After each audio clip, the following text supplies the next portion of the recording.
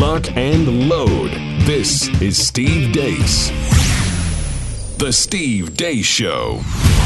And greetings. Happy Friday. Thanks for tuning in here today, live and on demand on Blaze TV, radio, and podcast. I am Steve Deace. Aaron McIntyre, Todd Erzin is here, as well as our old friend Shannon Joy, New York talk show host, is back and live from quarantine. She'll be joining us here in a moment for the Deace Group. 888-900-3393 is the number. That's 888-900-3393. Steve at stevedeace.com is how you can email us. That's DEACE. You can like us on Facebook. Follow us on Twitter at Steve Deace Show. Gentlemen, our Facebook page is hopping right now, by the way. We had like 2 likes yesterday? I mean, maybe 4. I mean, there's a buzz on our Facebook page right now, and it's palpable. You can also find clips of this show that you can sample or share at youtube.com/Steve Deace. That's youtube.com/Steve Deace. And also don't forget, if you have yet to become a subscriber to Blaze TV, there has never been a better time. It's the cheapest it's ever been. It's the most important time to become a subscriber as well. Just $5 and change is all it will cost. If you go to blazetv.com/Deace, promo code Steve. That's blazetv.com/Deace, promo code Steve. Feedback Friday is coming your way here next hour. But before we get to all of that, it is time for the Deace Group.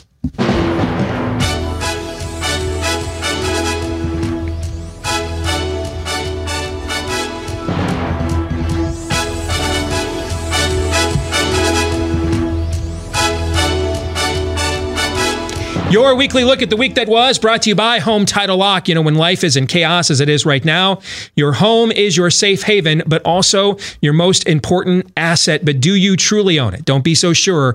Imagine getting evicted for non-payment of your own loan, or a loan you never took out. All right. That's what happened to Deborah, and it's happening everywhere. It's called home title theft. And the FBI calls it one of the fastest growing crime sprees in the country. It's why I'm urging you to get Home Title Lock today, because your home's title, its legal title, is kept online, and thieves know it. So they can forge your signature on your home's title. And that's it. Legally own your home. And they'll take out loans on it. Your bank doesn't cover you. Neither does your insurance. The only way that I know of to avoid this nightmare and possible eviction is with Home Title Lock. Go there right now, HomeTitleLock.com, and register your address to see if you're already a victim at HomeTitleLock.com. And you can use the promo code Steve for 30 free days of protection to help you get through this crisis. 30 free days of protection when you go to HomeTitleLock.com and use promo code Steve. Let's get to issue 1. Bleep Democrats say.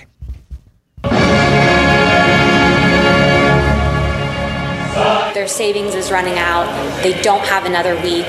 They're not getting answers. So their point is the cure can't be worse than the illness itself. Yeah. What is your response to that? The illness is death.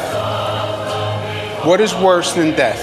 Somebody commits suicide because they can't pay their bills. Yeah, but the illness is maybe my death as opposed to your death. When you see a crowd, when you see a line that's not distanced, when you see a supermarket that's too crowded, anything, you can report it right away so we can get help there to fix the problem. And now it's as simple as taking a photo.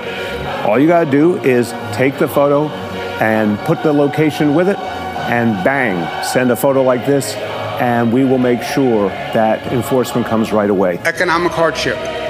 Yes, very bad. Not death. Emotional stress from being locked in a house. Very bad. Not death. Domestic violence on the increase. Very bad. Not death. When you see a political rally, that's what it was yesterday. It's that kind of irresponsible action that puts us in this situation where we might have to actually think about extending stay-home orders. It would almost be sort of more direct and open to just go out and chant, "Let us infect you, let us infect you," because that's what they're saying. They're saying, we're in a bunch, we're not social distancing, we could be passing this virus around just among us right here, now let us come back to work and infect y'all. And you see people with these Insta protests paid for by activists for the super rich egging on this kind of activity that could get violent. What does that say to you? It says to me that the president is willing to risk the lives of people who believe in him so that he can have advantages like re-election and things like that. He's literally willing to sacrifice the lives of Americans for personal gain. They've gone from all lives matter to no lives matter. These folks are, let's be honest about what they are. They are the Fox News, Nazi Confederate, death cult rump of the Republican Party. What about the effects that are harder to see? What is this pause in the Industrial Revolution doing to the chemistry of our sky? Locals in northern India say they can see the Himalayas for the first time in decades. And there seems to be this perception that maybe the virus has helped humanity buy some time when it comes to global warming. What's wrong with that assumption? We'd have to keep doing this even more and do it for the next 30 years to really begin to bend the curve on the greenhouse gases in the atmosphere. A lot of people have asked me what implications that this has for climate change. And when it comes to the dollar figure, I think for both of these issues, I don't think that there's a figure that we can look at right now that is too much. So if any good can come of this, Allison, maybe it's an understanding that the climatologists who are warning about the invisible enemy up in our sky and in our seas, maybe we should take them seriously too. That was Keith Ellison, right? It was. Well, one thing we are for sure aware of is that Keith Ellison will have very little concern about rising domestic violence rates. Let's get to the first question. What was your favorite whiff of billowing clouds of aromatic coronavirus-infested air this week? Shannon, ladies first. Go ahead, Shannon. What say you?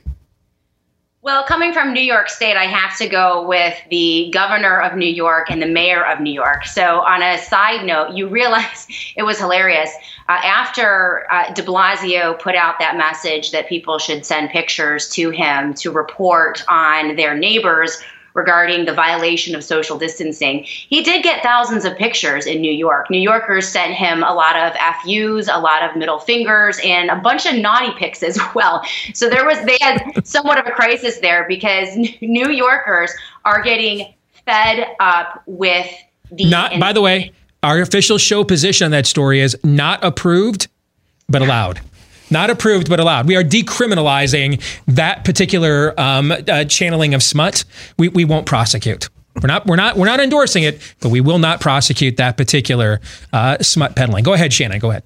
Well, and Andrew Cuomo really with his Marie Antoinette, let them eat cake, completely disconnected moment. One of the reasons that he's coming apart, fellas, is that New Yorkers are protesting. They're on the Capitol steps in Albany. They are in Buffalo. They're in Syracuse. There are protests popping up all over this state. And it's going to culminate with a massive protest, unlike anything I think we've ever seen in New York State on May 1st. We are seizing back that commie socialist holiday, May Day, and we're fighting for liberty. And so as we continue to place pressure on Andrew Cuomo, and we are placing pressure, there are going to be thousands of cars that are driving to Albany on May 1st, but we are having local protests as well. And we are going hard at our local officials, our sheriffs, our mayors, our members of local legislatures and state legislatures who are right now hiding behind mommy's skirts and not leading, just essentially rolling out the 23 executive orders that Andrew Cuomo put in place over the past 30 days with no legislature in session. This is the true manifestation of a dictatorship in New York. And so it all came together in that one moment with Andrew Cuomo, where he is staring in the face of people who are suffering in this state and has complete disregard for them. It's absolutely absurd. It's insane. The fact that he is calling COVID-19 death, the reality now that we know from all of the major studies is that 99% of people will be just fine if they get COVID-19. It is not fatal for the vast majority of the population. So he is scrambling, he is lying, and so for me that was my favorite because it so accurately described the disdain that he has for the people of New York State. He could care less about their suffering. Agree with you there. We talked about it yesterday, and this is a guy whose political star has absolutely risen. Whether you like him or not, that's not, to me, that's indisputable. But I thought that clip yesterday, listen, if he wants to be governor of New York, that's what a lot of blue New York thinks about people like you, Shannon, and the rest of the country. So that probably will do him well in blue New York. But if he wanted to be on a national ticket in the next 6 months, that clip is toxic for all the reasons that you just said. Yeah, and not now. I'm telling you right now, New York is bubbling over. Okay. And that clip, I'm telling you right now, I haven't seen anything begin to really galvanize. People are severely suffering in it. I could go into stories about what is happening in our hospitals, in our funeral homes, in the nursing homes, and in New York. It's disgusting. It's evil what they're doing right now in this state. And if there is to be a national movement, I truly believe that it can start amazingly in New York State. But the reason is because the tyranny is so intense here. And so they're pushing us to a limit right now where people are fed up. Okay. Good to know. Todd. For me, it's Ocasio-Cortez there. She's been on a lot of angry rants, but in that, I love that scene. She is like the 13-year-old girl who just met like the boy toy of her dreams after the concert or something like that. I mean, the wide-eyed optimism. There's no price too high for what's happened. She's so excited about this. All her dreams are coming true. It's like Bane is living in her head. There's that scene at the beginning of The Dark Knight Rises where Bane is first introduced and one of his little minions, "Have we lit the fire, master?" He's like, "Oh, the fire rises." That's what's going on inside her head. She's like, "It's happening. Hercules, Hercules." Wow. Aaron, top that. By the way, Aaron, I owe you an apology.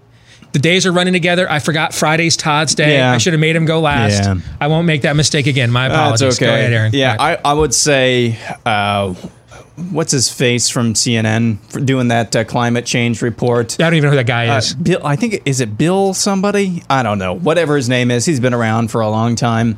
He's saying and interviewing the climatologist, and his conclusion after all of that was, well, maybe this disaster, which has caused 22 million people in the U.S. alone to lose a job, maybe this disaster will cause some people to think, hey, maybe the climatologists were right. Yes, please. Moss, please. Not no moss. We want more of that, please. That would be nothing but the best right there. Hey, I hear you can see the sea life in the Hudson now. Yeah, I'm going to throw a peanut butter sandwich at your face. Hard to believe that was almost exactly a year ago. Yep. Let's get to the exit question on a scale of 1 to 10, with 1 representing Michigan Governor Gretchen Whitmer's respect for the Constitution, but 10 representing, frankly, how hot she still is. Rate this week's level of total depravity. Aaron. -5. The dude code still has to recognize, all right? I mean, even tyrants get called up for being on fleek, man. All right, that's the dude code. The dude code demands it. Go ahead, Todd. 10. All right, Shannon, what do you think? Hailing from New York, it's a 10. It's a I'm constantly at a 10. It's definitely a 10. Let's get to issue 2. Don't know much about serology. Last Friday, Stanford University released its much-anticipated serology study for Santa Clara County, California. A serological study is used to determine the general prevalence of a specific disease or virus, in this case, COVID-19. The Stanford study tested over 3,000 blood samples from Santa Clara County and determined that between 2.5 and 4.2% of its population have had and recovered from the Wuhan coronavirus. The study was the first major American study of its kind, but this week, more studies have flooded in. Within the metro of Boston, Massachusetts, lies the town of Chelsea. A serological survey of 200 people there found upwards of 1/3 of its population already have antibodies to the virus. A survey of San Miguel County, Colorado, found that 2% of its rural remote population have antibodies. Later in the week, New York State, the epicenter of the U.S. epidemic, released the findings of their serology study. It found nearly 14% of the total population of New York State already has antibodies to the coronavirus. More specifically, New York City had a seroprevalence prevalence of 21.2%, meaning 1 in 5 people in the largest city in America have antibodies to the virus. Long Island and Westchester averaged about 13 or 14%, while the rest of the state sat around 3.6%. These surveys largely echo international serological tests from Germany, the Netherlands, Iceland, and Italy, and other locales, showing a prevalence of antibodies ranging from 2% to 30%. The bottom line is this: if any or all of these tests are inaccurate, one thing remains true. They're all missing in the same direction. The Wuhan coronavirus is much more widespread and therefore much less deadly than the implied fatality rate from confirmed diagnoses. France released a serology test last night, the first one out of their country too, and they did a high school. And what they found, because they did a large high school in order to get a random generational survey, 25% came back for antibodies in the French serology exam as well. So the first question: can you come up with a good reason, Todd? A good reason why the White House Coronavirus Task Force has not made national antibody testing a top priority? That is, to me, one of the great mysteries of this. Now, let me disclose this to the audience. I know of firsthand other states that have not reported it yet are doing serology tests. Virginia, I will tell you, is one of them. All right? So I know this firsthand. So there's more of this going on under the radar than we are being led to believe. But why wouldn't there have been, and even if you want to do it on a state-by-state basis, why wouldn't you want to have a national effort to at least promote the states to do this? Not make it one of your top priorities. Can you give me a good answer to this? Well, yeah, I can give you the answer. Is there one that won't make me want to hurt somebody after you give it to me? No, I mean, we've talked about this a little bit before off air, and it's not going to be surprising to me. It's like you love the show as I do, Lost. And right now, my oldest 2 daughters and my wife and I were right at the end. We got like 7 episodes left or something. But that last you remember these people that have been through this thing. They are in that world where they know each other, but they can't recognize each other. Mm-hmm.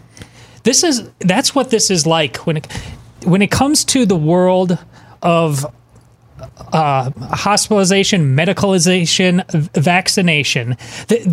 They've been raised so long in a world that it's simply because of vaccination, cradle to grave.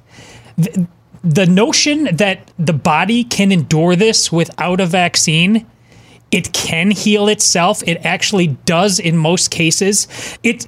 They can't see it. They won't see it.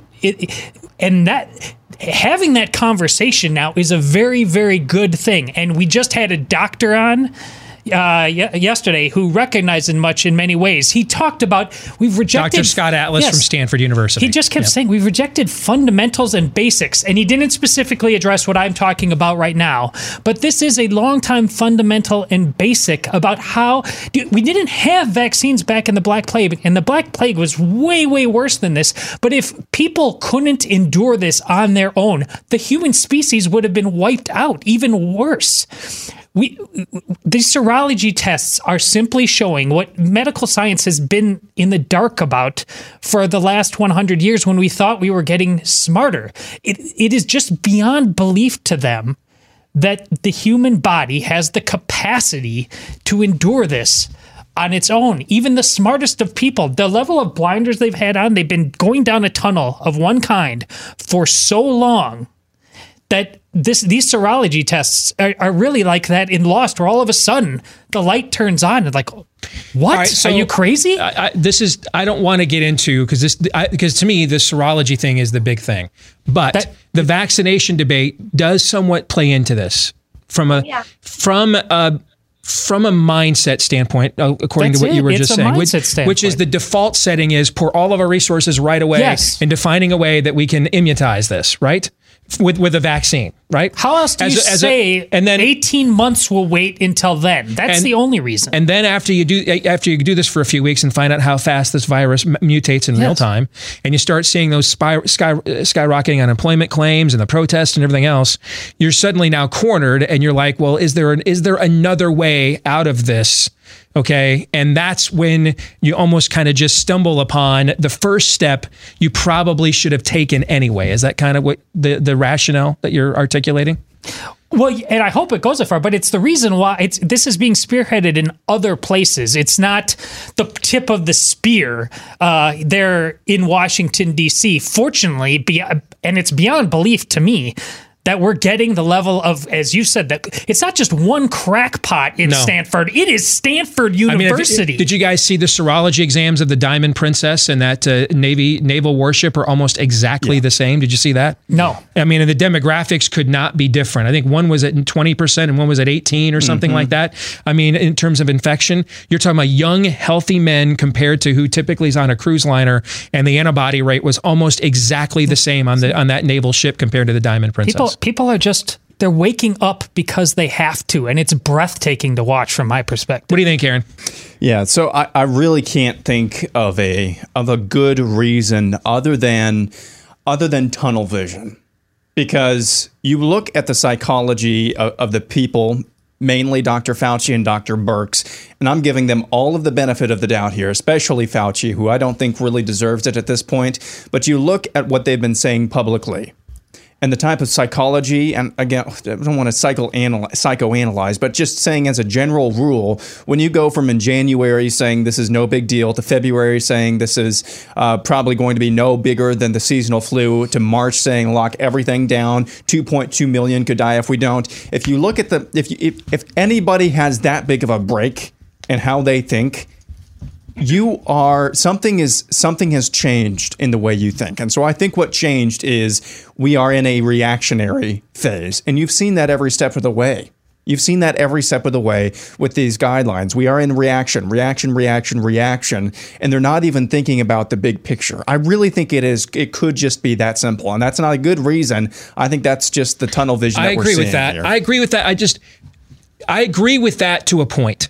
How many more of these serology tests, though, do we have to take and get the results back where that stops, do you think, Aaron? At what point does the adulting begin? At what point does the volume of data become so overwhelming that somebody sitting over there at 1600 Pennsylvania Avenue, who actually is making the decisions on this and speaking in front of the cameras every day, takes a deep breath and says, maybe we should change course? How many more of these serology? 17 more, 28 more. Yeah, I would 39. Say when Cornelius Fudge actually sees Voldemort in the Ministry of Magic and then promptly resigns after that, that's what going to be. But that's basically the evidence. That's the evidence that's been presented. So I don't understand. I don't want to understand. I've said that multiple times about multiple facets about this entire case. I don't understand why this is not a bigger deal.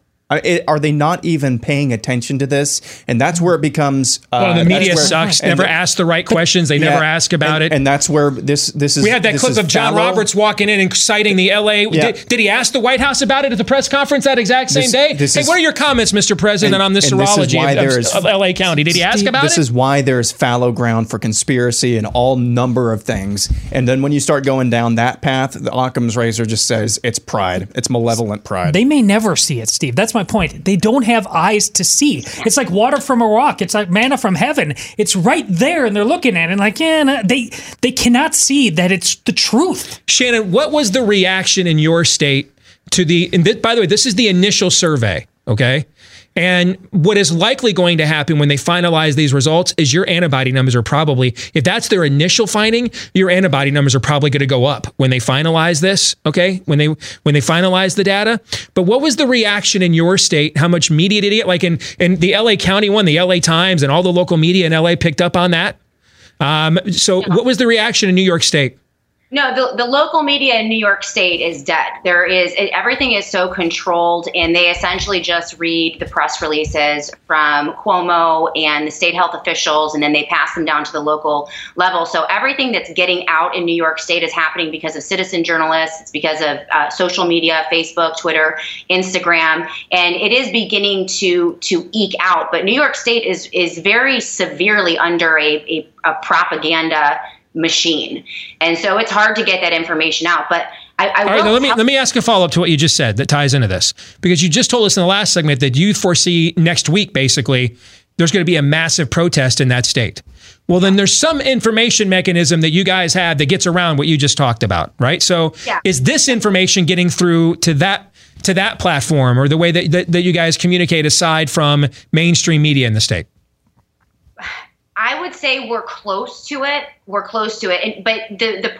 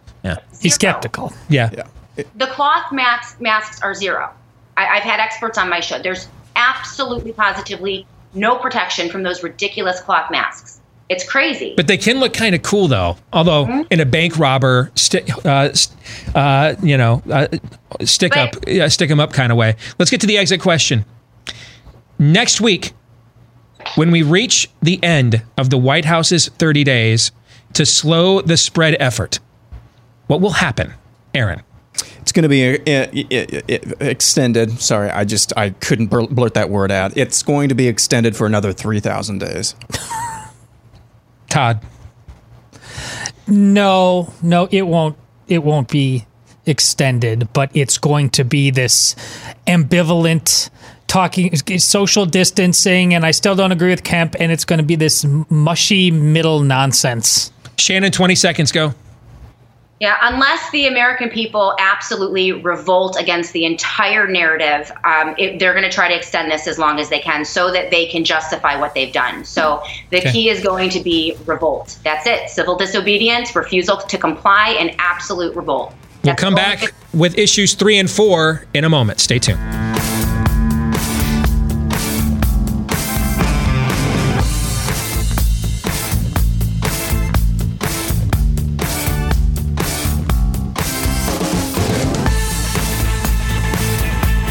So we're taking a ton of supplements nowadays. We humans are, for the same reasons that your dog could probably use some, because a lot of those live organisms, those healthy microbacteria, those prebiotics, those probiotics, the vitamins, the nutrients, a lot of those things that we need in our food, a lot of those things get stripped out for mass consumption, longer shelf life.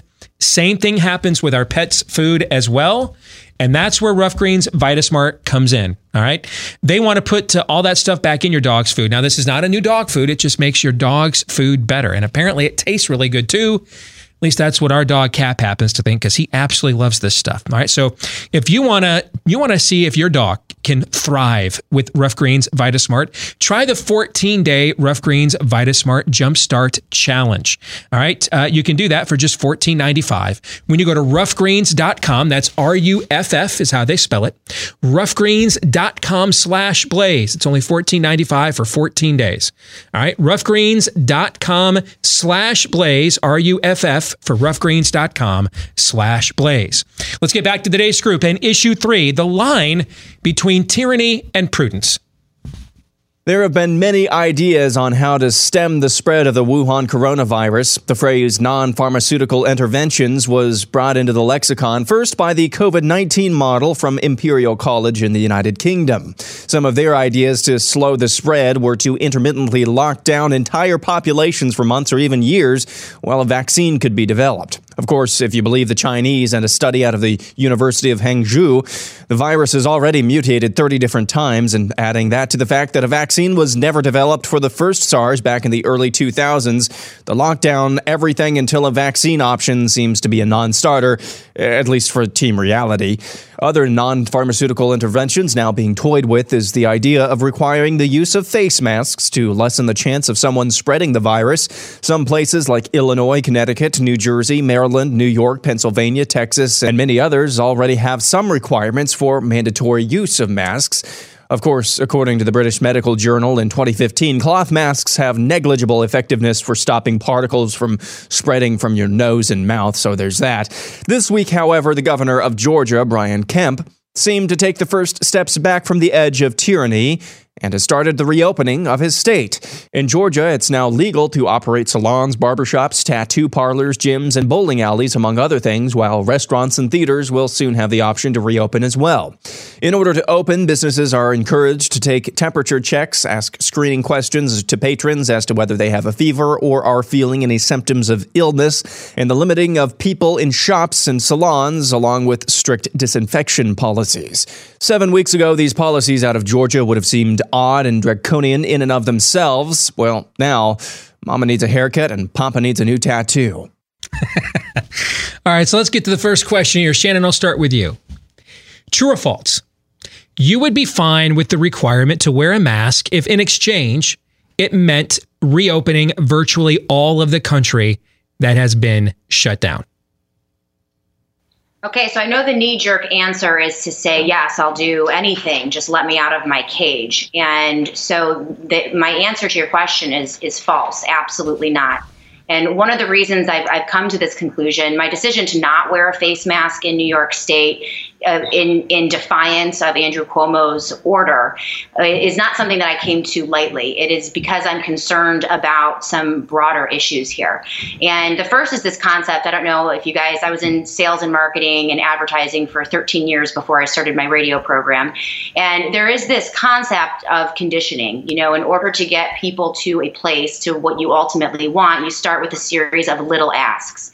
And so you ask them to do little small things in order to eventually condition them to accept the larger things that I'm very concerned about. Forced government vaccination, forced medical testing by government entities. Those things are very real, and they're on the horizon if we don't begin to understand the larger narrative that is at play here. Now, in the case of the masks, what I'm concerned, first of all, it's ludicrous and it's ridiculous. It's something very silly. But what they've done in New York State, and this is why I think everyone should be paying attention very closely to what is happening in New York State. What they did essentially 6 weeks ago is begin to terrorize the citizens of New York State, first and foremost, with absolutely false predictions about worldwide devastation. In New York State, you're all going to die. This thing is so terrible. And people are absolutely terrified.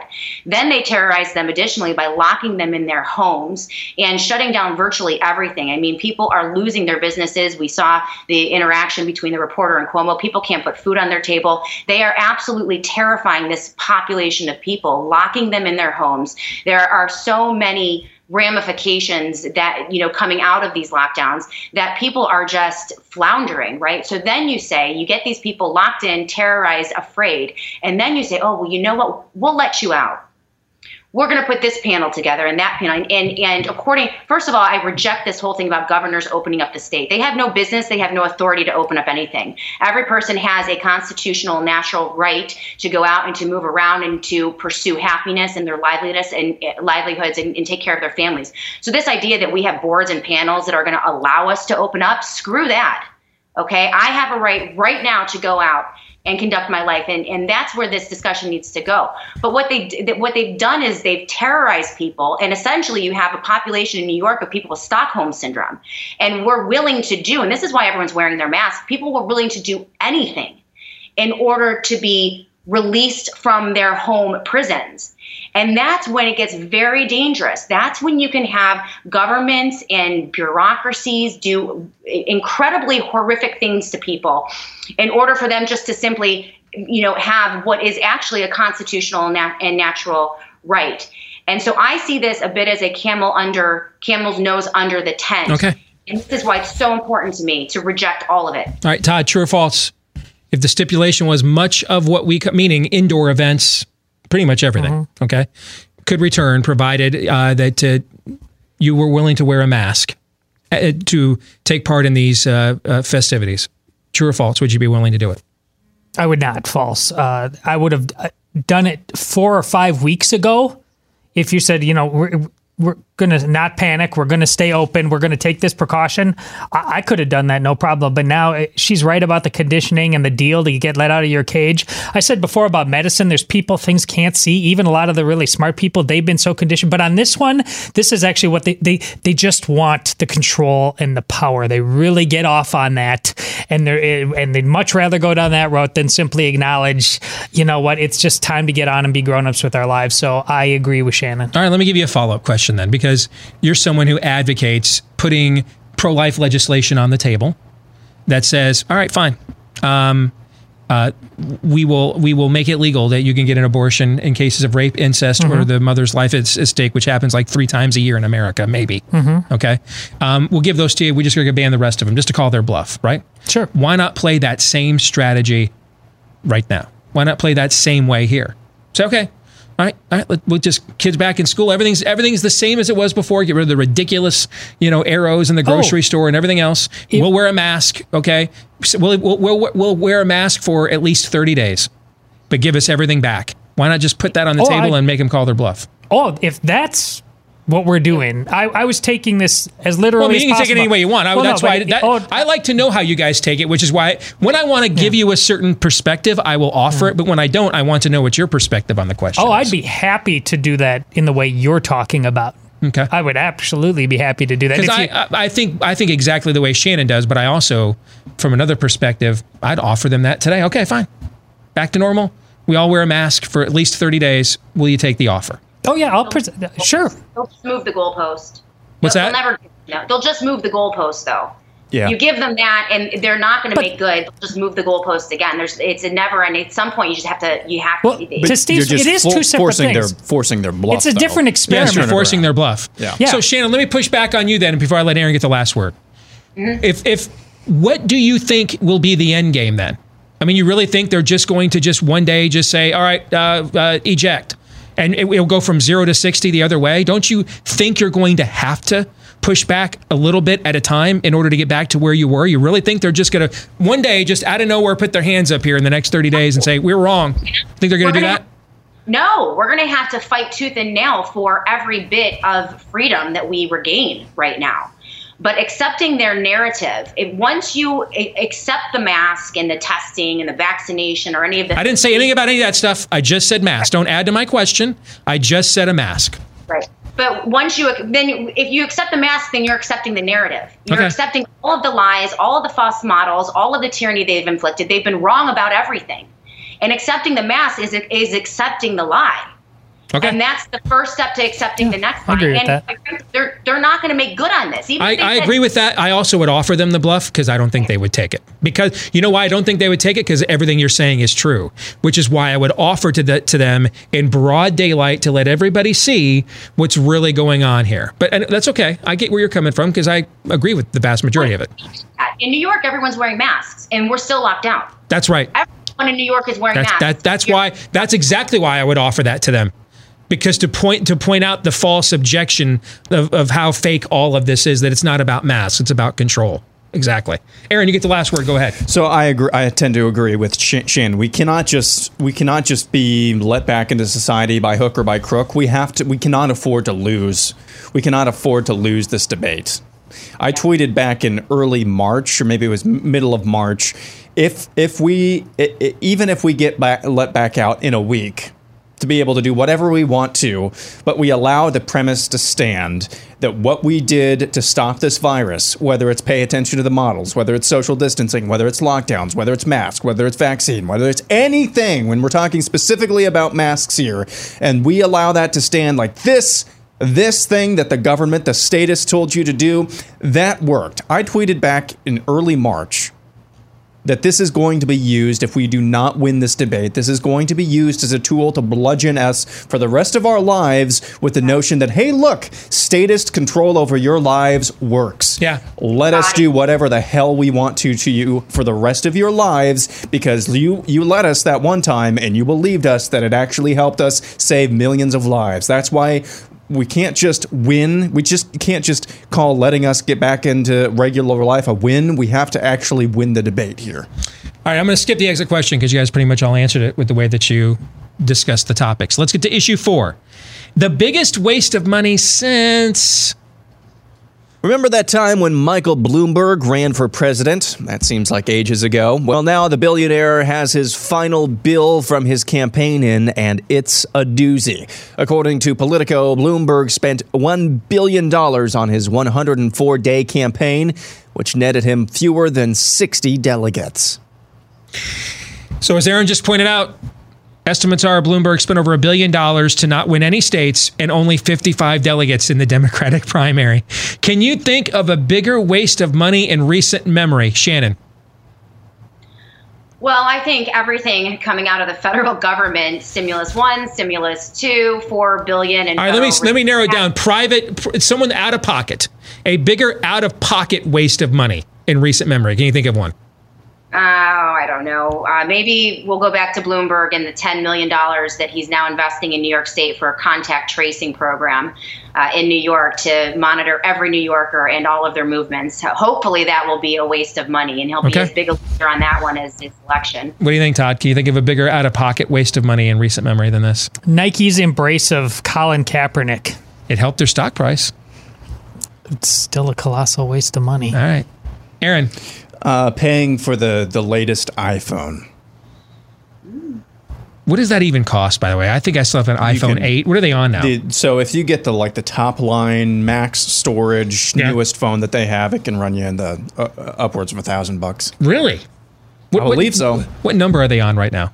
I don't even know. See, it used to Apple. I'm not. Don't get me started on because I always just update it every few years to have it be cheap and not pay the huge price out of pocket. So I don't know what a new one costs, and I don't even know what number they're on. So I think I have like an 8 is the one I have. Let's get to predictions. Shannon, go ahead. I think that sales of bullhorns and Gadsden flags are going to skyrocket in New York State as we begin our protests. Viva la Resistance, New York. But yeah, we're organizing. All right, Todd. Well, I'm just going to take a devil's advocate. I know a lot of Packer fans are upset about this Jordan Love thing, but this could be just a brilliant PsyOps project. Aaron Rodgers is that vain He really is. And because of what he will view as this is an affront to his humanity, like when somebody said you're not as tall as I thought you were and he just went all gangsta, he's actually going to win the MVP next year because of this. Holy crap, is that a bunch of Homer BS spin? Respect. Aaron. Iowa under 7 is the lock of the year. Under 7 what? Wins. Under 7 in football. Is that a blood alcohol level? You got to clarify. You meant wins for the season. Wins for the season in football. I feel like I need to do another one now because I really don't want to pander to Aaron. I put this prediction in 2 days ago. Before you even knew Before I even knew what the draft was going to happen, but the dude code says I have to stick with it. Clyde Edwards-Helaire of LSU is going to end up being the best running back in this year's draft because he is such a weapon catching the football out of the backfield. And like Alvin Kamara, he can impact a game greatly without the wear and tear of carrying it 20 times through the line of scrimmage, except he's built thicker than Alvin Kamara as well. And then your Chiefs go out there and draft him at the end of the first round. I see Chiefs fans upset with that. Oh, are you kidding me? That's he is a perfect fit for that offense. Exactly what they're looking for. He's going to be he's a first round fantasy pick next year, I believe. Yeah, in terms of, were you the one who compared him to Christian McCaffrey? I'm seeing they're different players. They're vastly different players. Yeah, McCaffrey's bigger, more of a traditional tailback. He is, but in that system, exactly what they're going to want him to do: catch 10 balls or 8 to 10 balls, run it 10 to 12 times. Yep. And the most important down in the NFL, third down. Go back and watch the LSU Alabama game. How many plays in that game he made on third down? And just to he won that game for LSU. Just to give you an indication, did you know what a Damian Williams was at this time last year? I did, because of what he had done in the playoffs the year before when after what's-his-face got suspended, but most people did not. Yeah. He's more explosive than Damian Williams. If the Chiefs and Andy Reid can do that with a Damian or a Darrell Williams or any Williams, I think they're going to be okay with it. Shannon, do you have any idea what we're talking about right now? Nope, not I don't even know what you're talking about. No, that's because you just buried yourself in your own BS with that awful Homer fan spin take that even I got to call out. What was that, Shannon? Go ahead. Dr. Joy's ears perk up when he hears you boys talking about sports. He's like, wait, Steve Day, they know about sports? They talk about sports? So you might get a new fan in my husband. We would rather be talking about that than what we're talking about right now. Shannon, good to see you. Thanks for joining us as always, all right? Great. Thanks, guys. You bet. Keep us up to date on what happens with that protest next week in New York State. We'll come back. Feedback Friday is next right here on Blaze TV, radio, and podcast. Don't miss it.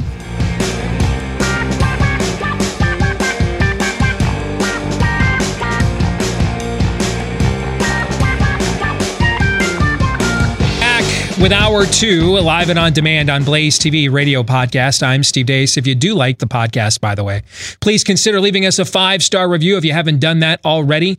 Please keep piling those up. Thank you to the thousands of you that have done that for us already. Keep doing those, by the way. And if you haven't done one yet, what are you waiting for?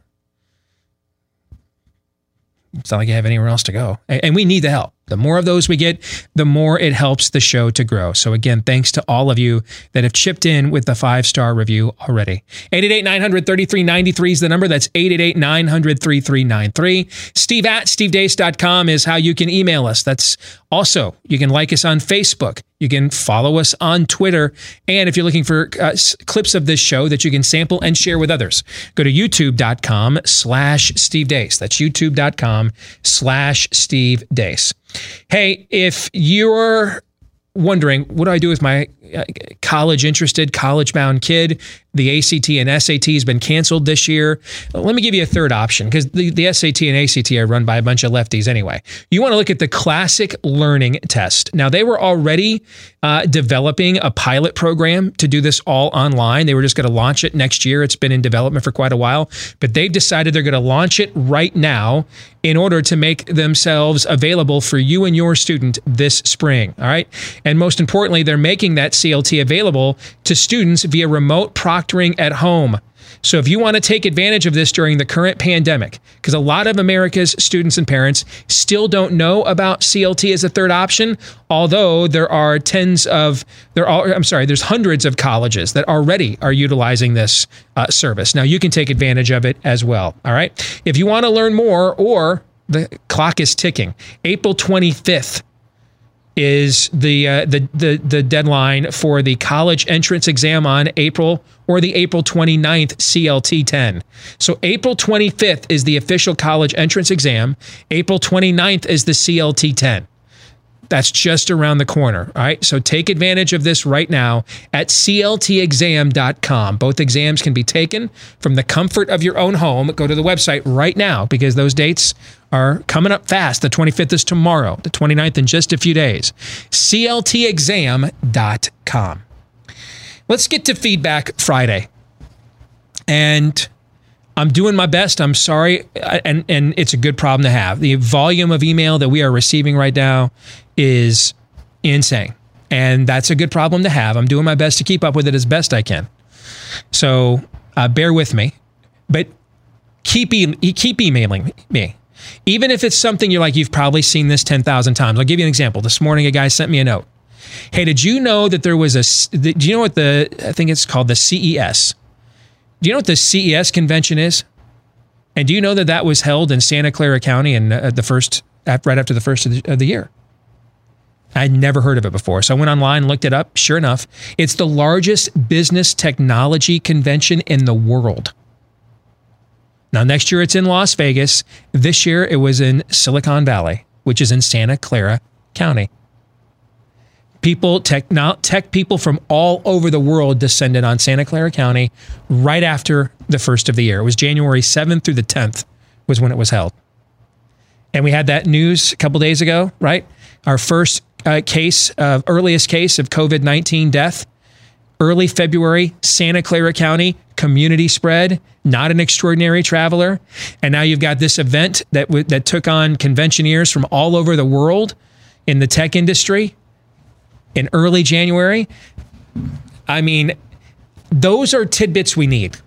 Okay, so I'm getting so much now, I can't see everything, but I still get to see most of it. I try to respond to as much of it as I can, but email us everything. We don't respond all the time, and don't take it personally. I can't. And oftentimes, if I don't respond to you, it's because 50 other people sent me the same thing. Okay, but that's how you guys help us to stay sharp and stay informed. So by all means, keep it coming. Okay.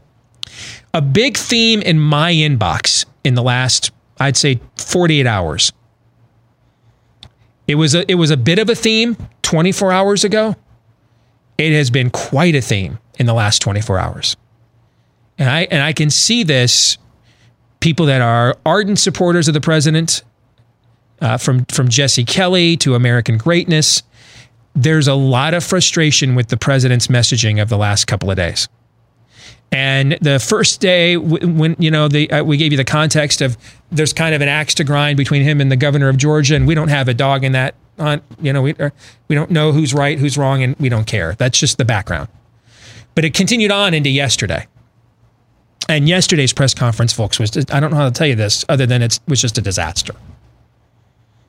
That one clip early on where he owned some media D-bag, should have just shut it down right then, walked off, and see you tomorrow. Unfortunately, this thing went on for like an hour after that, and it just got worser. My fault, clearly. I'm blaming you. You jinxed it. You let it out yesterday publicly for the first time. Former Never Trumper, you're voting for Trump this fall. You cosmically jinxed this, Todd. I think I did. And then he went right out there and did whatever in the Sam Hill that was yesterday's press conference. Because yesterday was also I've been watching most of the press conference, but we had beautiful weather. I went out on a jog. I come back. You weren't alone. Most of Des Moines was out yesterday. I come back and I check my phone. I'm like, what the hell? What did I unleash? Yes. What did I do? I'm blaming it on you. That's fair. Okay. Totally fair. I mean, it was just surreal, man. That study that they didn't want to publicize, that Yahoo broke that story a few days ago, that Department of Homeland Security has a study out that shows the coronavirus doesn't like sunlight, right? I mean, we told you this weeks ago on this show. Studies that go back a decade already had pointed this out. And then the Department of Homeland Security wouldn't verify to Yahoo that they had this study, and they came out yesterday and confirmed it. And then right after that, he goes up there and says, well, we may extend these lockdowns into the summer. I mean, it was just odd.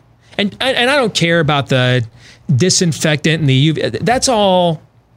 That's all shiny object. Don't get fixated on that stuff. That's the stupid stuff the media wants to focus on.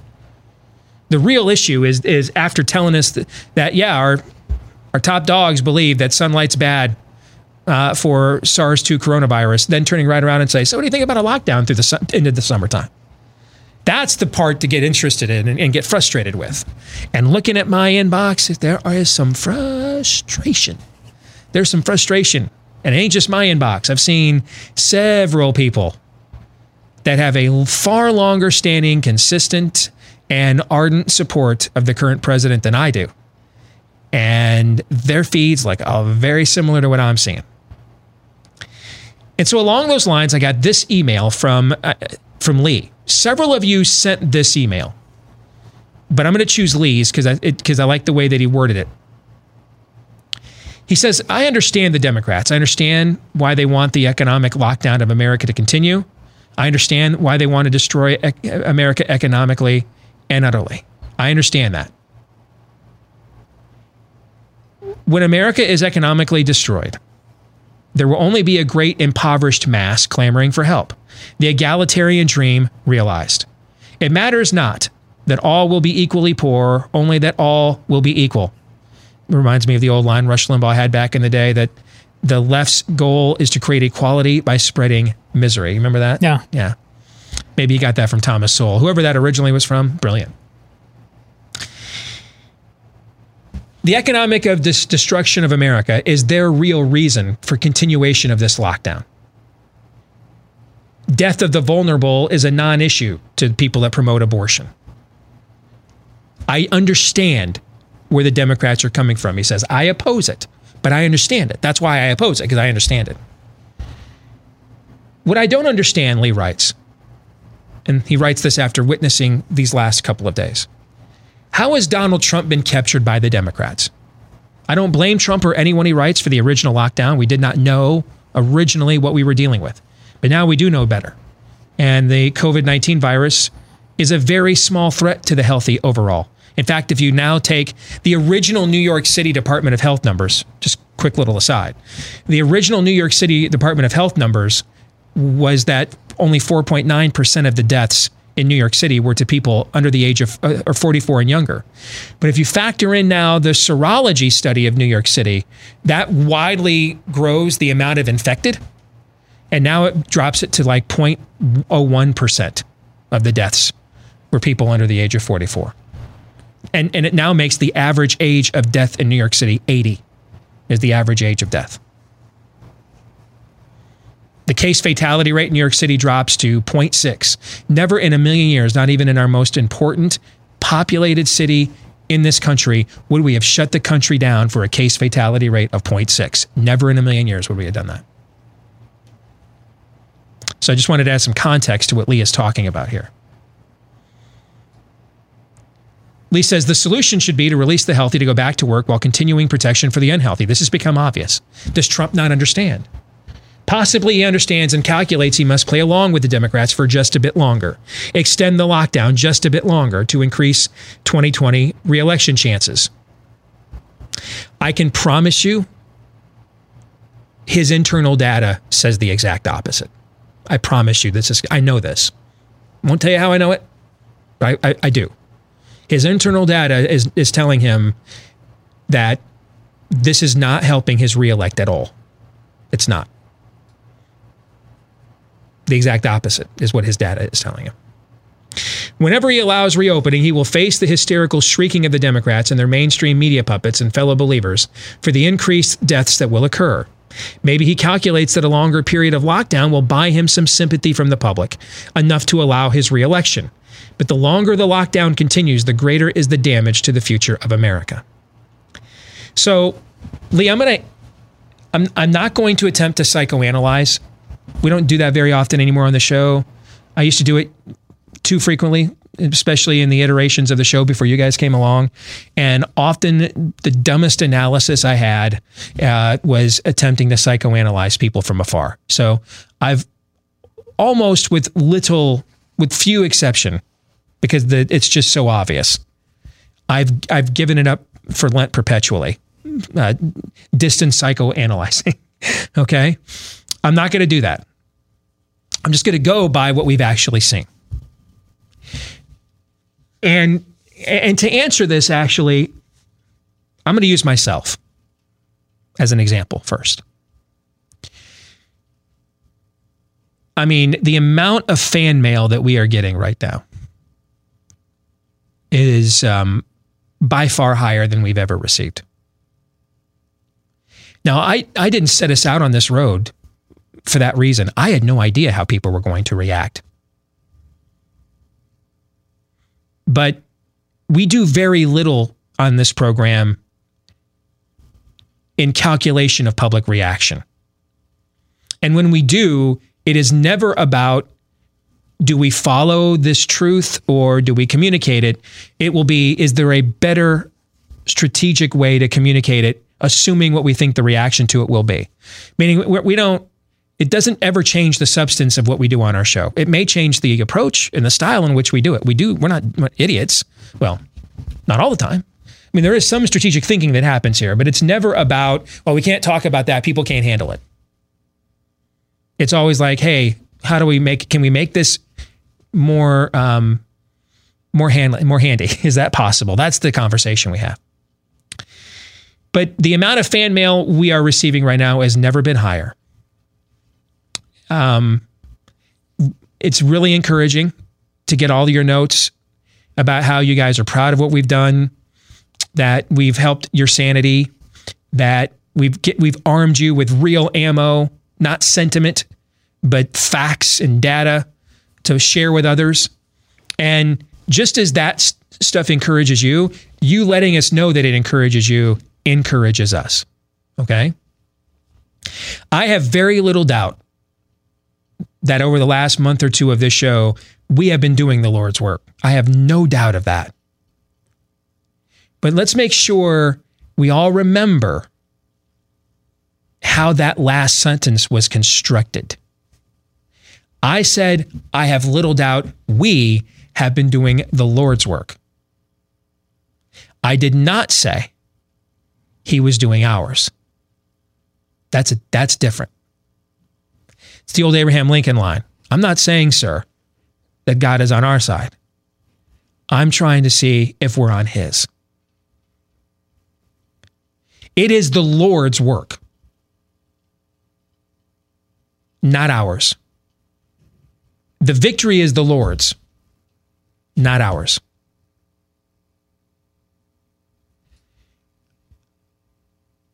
Speaking just for me personally, I'm doing the Lord's work right now. I really believe that. I'm also the same guy, though, the same guy that comes in here and does the Lord's work on a matter of such vital importance. I is the same guy that can get into an argument with one of his teenage kids and be in the wrong. Is the same guy that can just be in a bad mood and not really be able to explain why. I'm just not feeling social today, not having it. The same guy that can still let his tongue get away from him, can still lose his temper every now and then, still doesn't want to notice the hot chick in the yoga pants. Okay? I'm not a hero. I'm just a guy named Steve. And if I wasn't willing to do this work, then somebody else would have just done it instead. Nothing is better or different about this. We're not any further along in this battle to get our culture back because of the work I have done, but because it is the Lord's work. And if I had not done it, just would have had somebody else do it. See, this is the great distinction we don't understand with problematic politicians when we compare them to King David. And usually that debate falls down into another binary choice, which is we just let everything go. I mean, look at all the bad stuff King David did, or what King David always repented. It's really neither one. King David repented. You know why he always repented? Because he repented over and over and over and over again. Because he did terrible stuff over and over and over and over again. All right? He wash, rinse, repeat. But here's the thing David never missed. It was more than repentance. It was realization. Read his Psalms. Read his imprecatory prayers.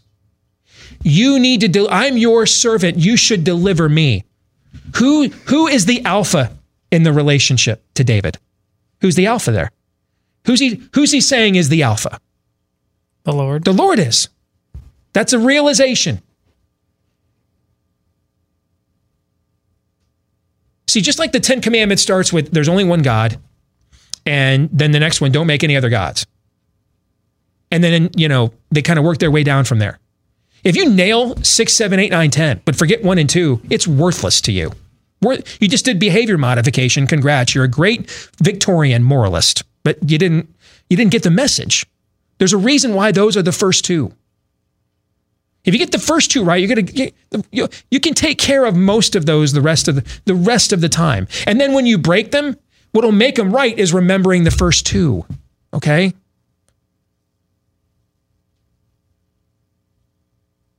It's not just he got away with everything or he repented.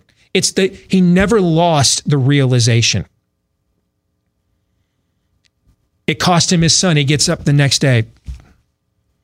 The Lord giveth basically, and the Lord taketh away. Just, basically channels Job.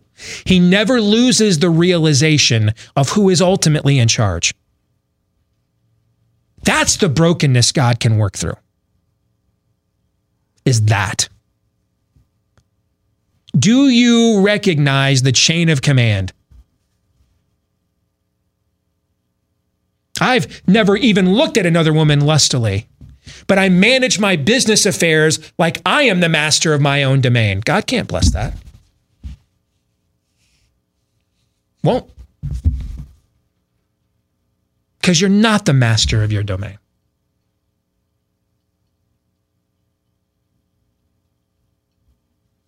You've lost the realization here. Who's in charge ultimately?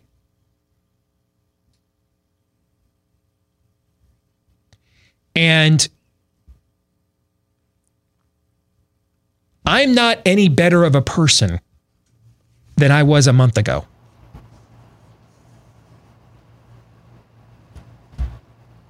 I'm the same sinner that needed saved by grace that I was a month ago. And I think as at a moment that our show is growing at a vaster pace than it has maybe ever, as is my profile, that needs to be reiterated and reset and reminded. I am Steve. I'm not the hero. This is the Lord's work. A community college flunky born to a 15-year-old mom is here because he's willing to do it. And the lesson you learn from King David's life, what the amount of grace God will pour into your life despite your brokenness, if you remember that realization, is incalculable. And if you wonder sometimes, hey, I perform better morally in this area than this person does, and yet look, God's blessing that person.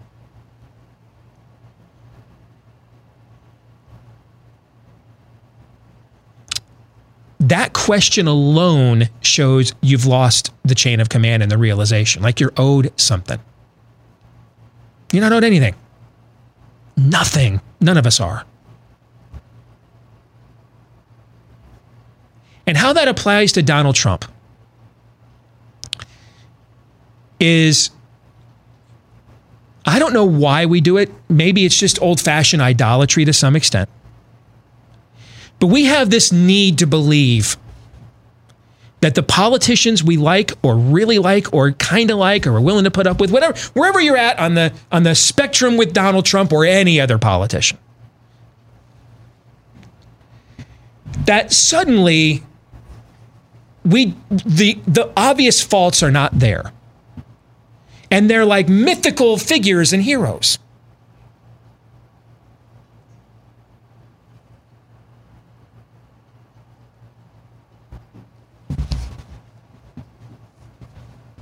And then what happens is we set ourselves up to fail. See, I don't think the Democrats have captured Donald Trump. I don't think he's actually any different than he's been the whole time.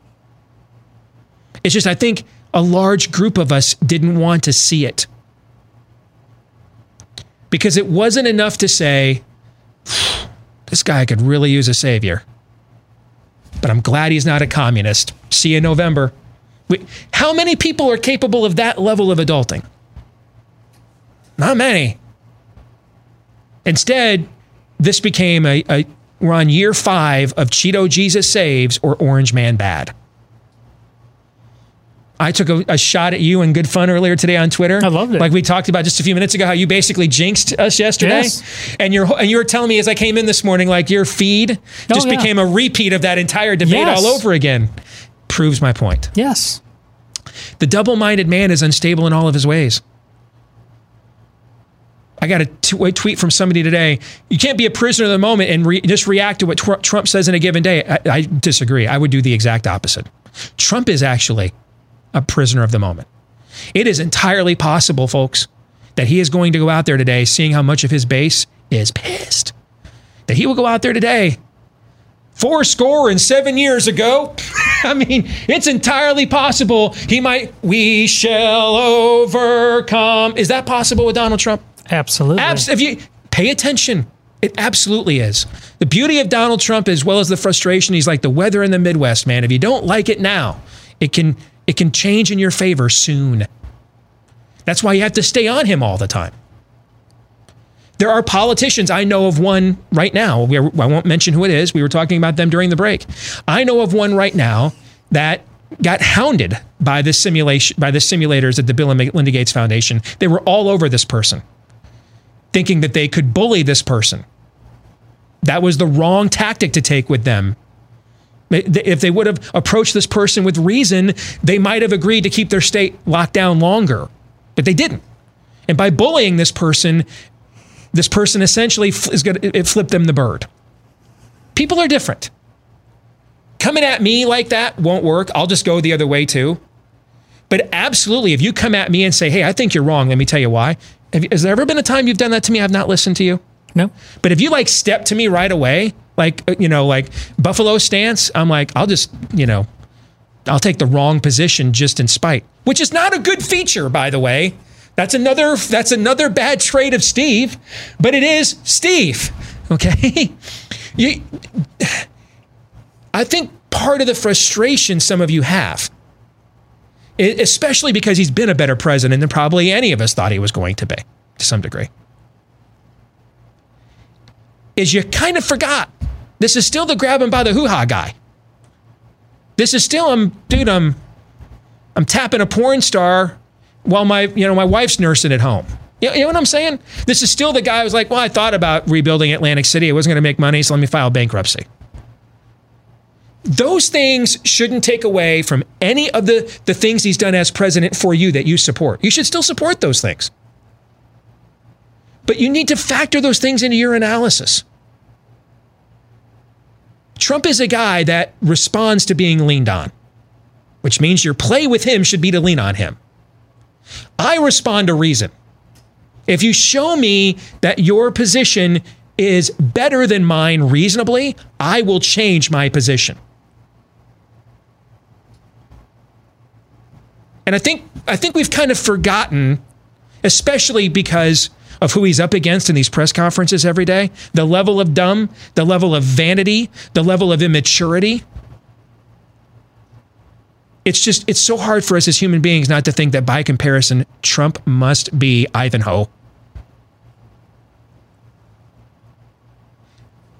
And I think it's important for us, if we're going to self-govern, not to lose our perspective about people. Donald Trump's natural habitat is chaos. He enjoys it.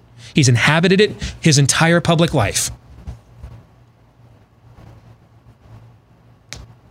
Approaching him with, Mr. President, sir, I was studying an alternative model. I don't think that gets his attention. I don't. What the hell is going on around here? I think that gets his attention. And we've seen that. Have we not seen that? We have. We have.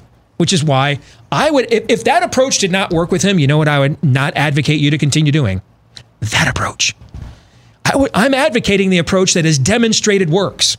It's demonstrated that it works. So Go and do likewise. And then don't forget, this is still just a man. Winston Churchill may have saved Western civilization. He had made numerous political miscalculations and mistakes. That's why when they came to the end of what they thought was the British Empire, everybody that hated him in both parties was like, just make Winston the prime minister and let it fall on his head. Nobody can stand him anyway. Now we look at it like, can we name our kids after him? Don't lose sight of the fact we're just human. And I really don't think what you've seen the last 2 days is different than what we've seen the last 5 years. He is often moved by who has the most recent compelling argument in front of him, particularly if they bring that with a lot of pathos and passion. He's moved by that because that's his own persona, how he responds. The squeaky wheel gets the grease has probably never been more true with a modern U.S. president than it is with this one, because he's so instantly accessible to it. He's on Twitter all the time, right? He's a product of mass media. He was a mass media celebrity before he got elected. Admitting his faults and then strategizing on how to reach and influence him in light of those faults doesn't mean you're not a loyal constituent. It means you're an effective American. And I think that maybe we kind of just forgot. This guy can be a little flighty. So the good news is, when he's way afield away from where you want him to be, turn that flighty into your advantage. Get his attention. So just as I told you a couple of weeks ago, hey, let those people at the White House know you've got their back while they're trying to pivot to reopening the country. Now's a good time to let the president know yesterday's dog ain't gonna hunt. That is a no, sir. No, we're not doing that. Back on the narrow road, Mr. President. All right, redemption is always just one White House coronavirus task force away. All right, we'll come back with more here on Feedback Friday in a moment.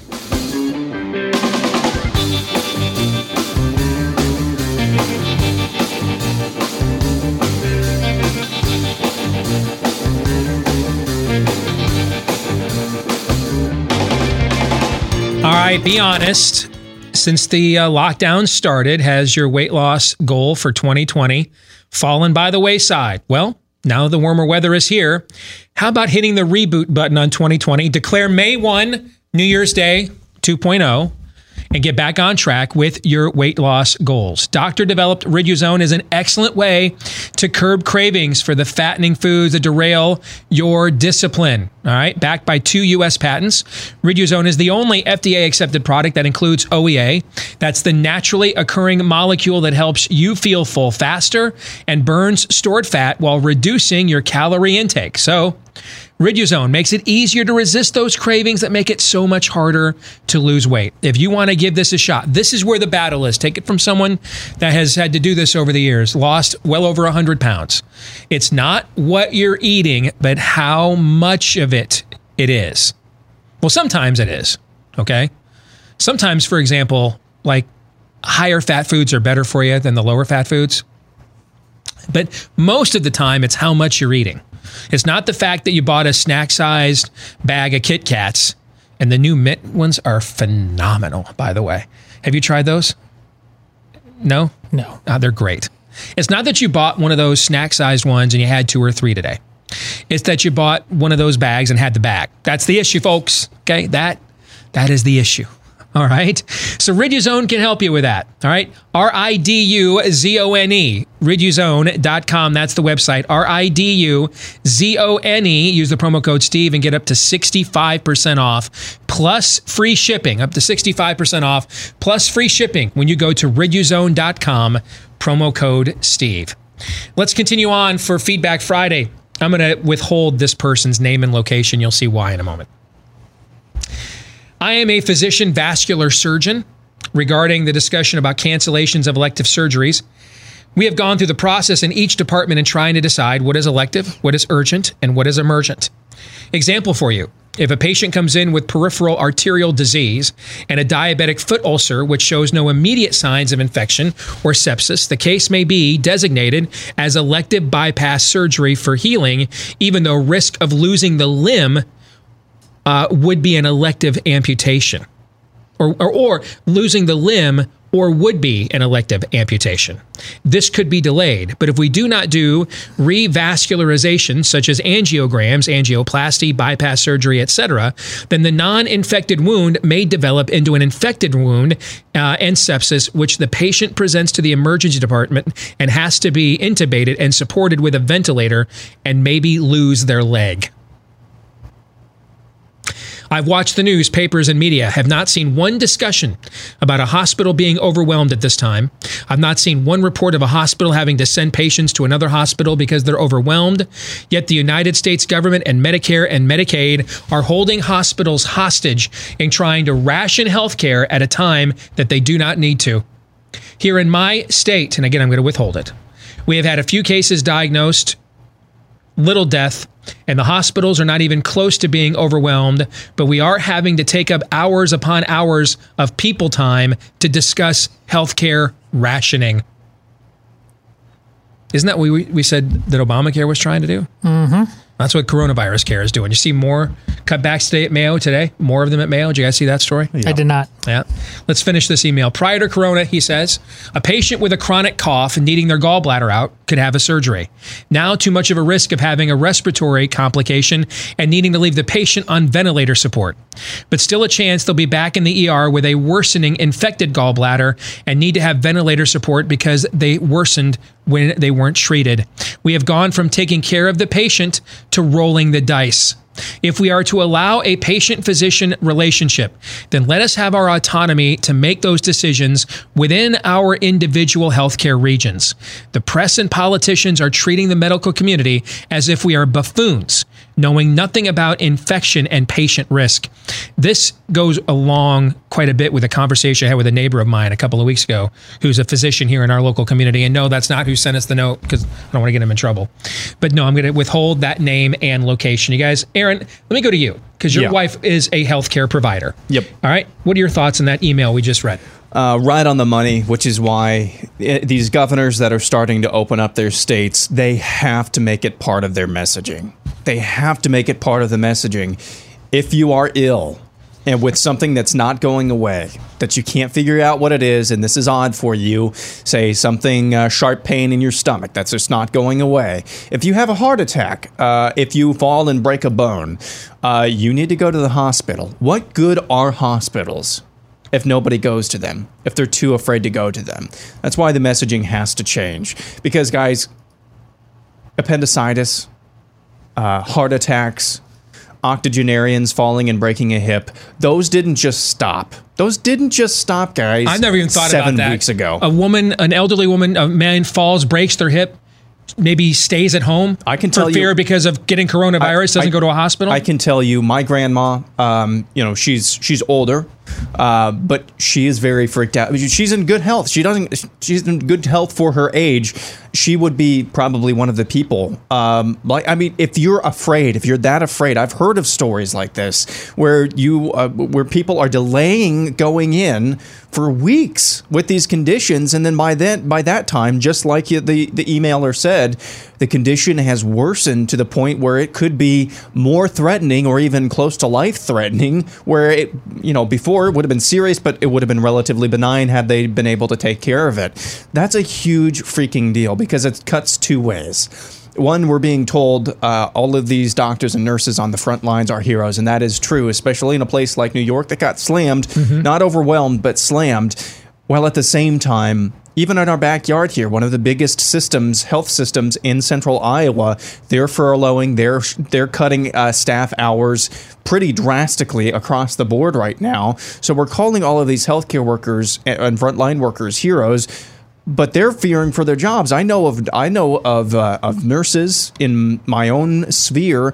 who have had pay cuts, pretty drastic hour cuts, I should say, and have completely lost their income. Which is pay cut by another name. Which is pay cut by another name, yeah, and have essentially lost their work right now because of a lack of demand. So yeah, it cuts both ways, not only on the healthcare side, and the people we're calling heroes are looking, most of which are looking for jobs or fearing for their jobs and job security right now. And on the other side, people are so freaked out who really should be going to the hospitals for legitimate needs, like the appendicitis. I've heard multiple stories of. Just all of these things are the unintended consequences of completely shutting everything down, and it's not going to go away anytime soon. Chris in Oklahoma writes, once the virus was in the population, it was always going to run its course to some degree. So this cockamamie social distancing, lockdown, and school closings have prolonged the COVID-19 epidemic, prevented herd immunity. I think the serology studies that have come in, Chris, since you sent us this email, confirm your hypothesis is possible. Absolutely. And now ensures a second wave when we go back to normal. I agree. Well, I don't think it assures it. Meaning that if we get out there, if you have a late fall or late summer into the fall, the weather stays warm, you have more time to build herd immunity. I don't think it assures it a second wave at all. Do I think if we stayed locked down another 30 to 60 days, it would assure it? Yes, I do. This is now a medical concern for the contrarian crowd too. The contrarian crowd that I'm in, we've always been concerned with the socioeconomic, is the cure worse than the disease? We've always been concerned with what are the precedents we're establishing here constitutionally? But now that we're getting these antibody studies in, this becomes a medical concern too. We are keeping people locked in the very environments that the virus thrives in, keeping them away from the habitats that threaten the virus. And then the longer we do the latter, the longer we put off herd immunity at the exact same time. Guarantee, but we can't hide from nature forever, Chris writes. Bureaucrats, politicians, Democrat, Republican, tribalists are all too willing to see everyone in the private sector out of work to avoid the bad PR from the first death that is going to happen after opening society back up. The only way politicians will end the panic is for us to let them know we are adults, that we can responsibly weigh options. We understand the second wave may be inevitable. We'll do the best we can as individuals to protect and assist the most vulnerable. I don't think our civilization, though, is adult enough for this. That's the debate we're having right now, Chris, are we? The other factor I should throw into about whether a second wave would be as bad, our infrastructure will be far more prepared for that than it was for this one. I mean, one of the things we learned out of New York is we overdid the ventilator intubations and probably did more harm than good with that. When you look at some of the death numbers there, we just have more answers now. So we'll be better prepared. We'll have a clinical trial or two on hydroxychloroquine, for example, and a couple of these other treatments. The University of Louisville announced one yesterday. I can't remember what it's called. We're just going to have a lot more data for a second wave than we do now. Phil Seacrest writes, the reason these models would never translate into accurate predictions is because they all need to start at the second week of August. That's when most of all the college students arrive to arrange housing and start school. I can't scientifically prove that, but I can common sense prove it. Well, because of the amount, it's over 400,000 Chinese college students that this country takes in every year. Why? That's another that's conversation. Welcome to the Conscience of a Conservative podcast with Daniel Horowitz. Yeah. Yes. Now, that would, though, come down to what's the earliest that it showed up in China? So if it showed up here in early January, it was in China. That's when China says they had it originally. That's not even close. Not even close. But Phil says, I work in a manufacturing facility that employs 1,200 people. Most of them have children anywhere from newborn to college. We live relatively close to 4 college campuses, Penn State, Shippensburg, and Juniata, I think is the other one he says. Many of the kids either live at home or come home on the weekends. I work directly with one that has 2 sons at Penn State. He first got sick in early September. Myself and several others got the same symptoms about 10 days later. It spread through the plant like a wildfire. We had as many as 300 people out sick at one time. Also, we have several small elementary schools that contemplated closing because so many students were out sick. One school of 135 students had 85 out at the same time. Fortunately, it was still fairly warm into early November, so it mostly burned out by Thanksgiving. But now that we are in lockdown, the 2 counties that I travel through have very few cases. But the point is, thousands of people in that area have already been through this. Again, the serology exams and surveys that we have done since you sent this email, Phil, indicates that is very likely the case. All right. Also, many of my family and friends, as well as my online friends across the country, have been through the same thing and the same symptoms around the same time as we did. Your story, Phil, I've gotten more emails with similar stories, maybe a slightly later timetable, but more emails with similar stories on this than any topic in my career.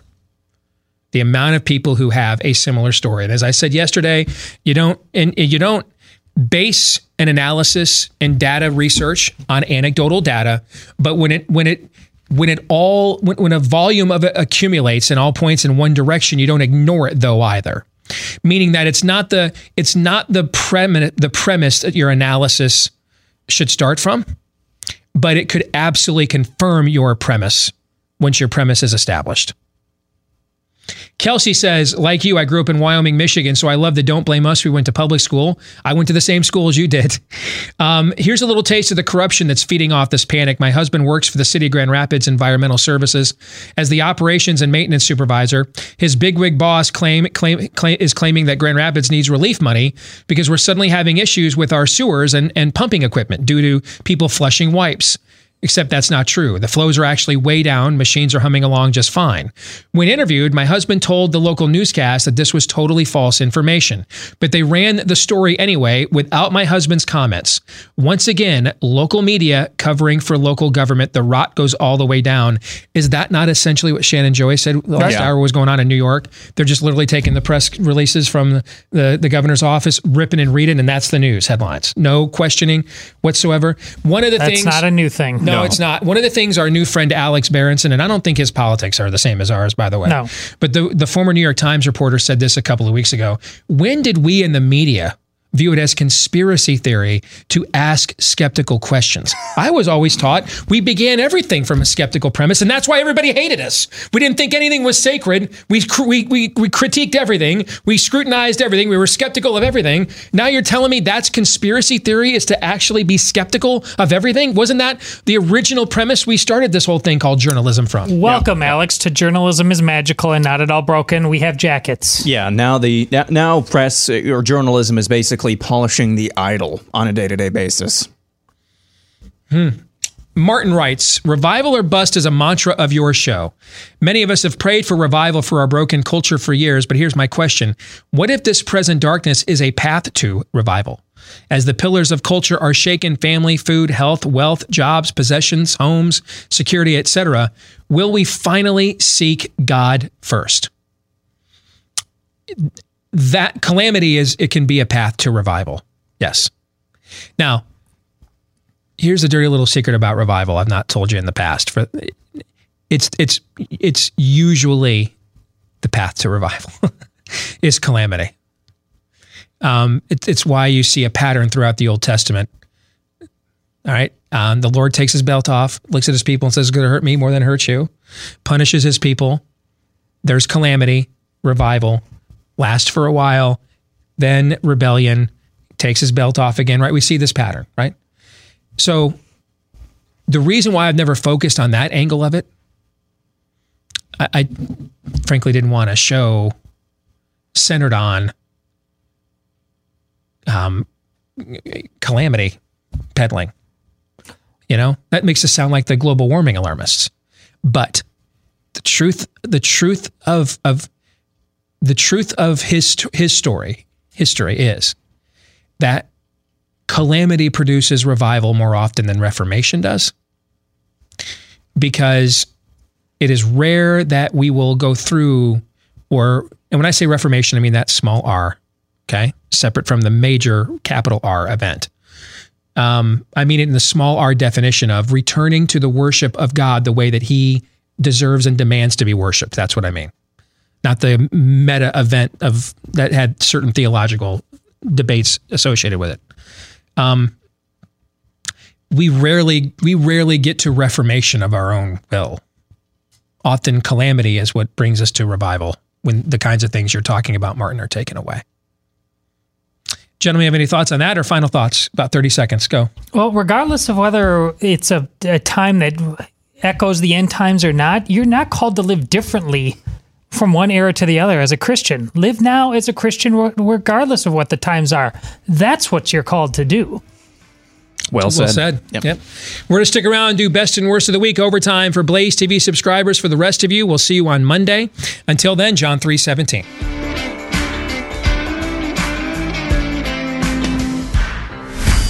This is Steve Deace on the Blaze Radio Network.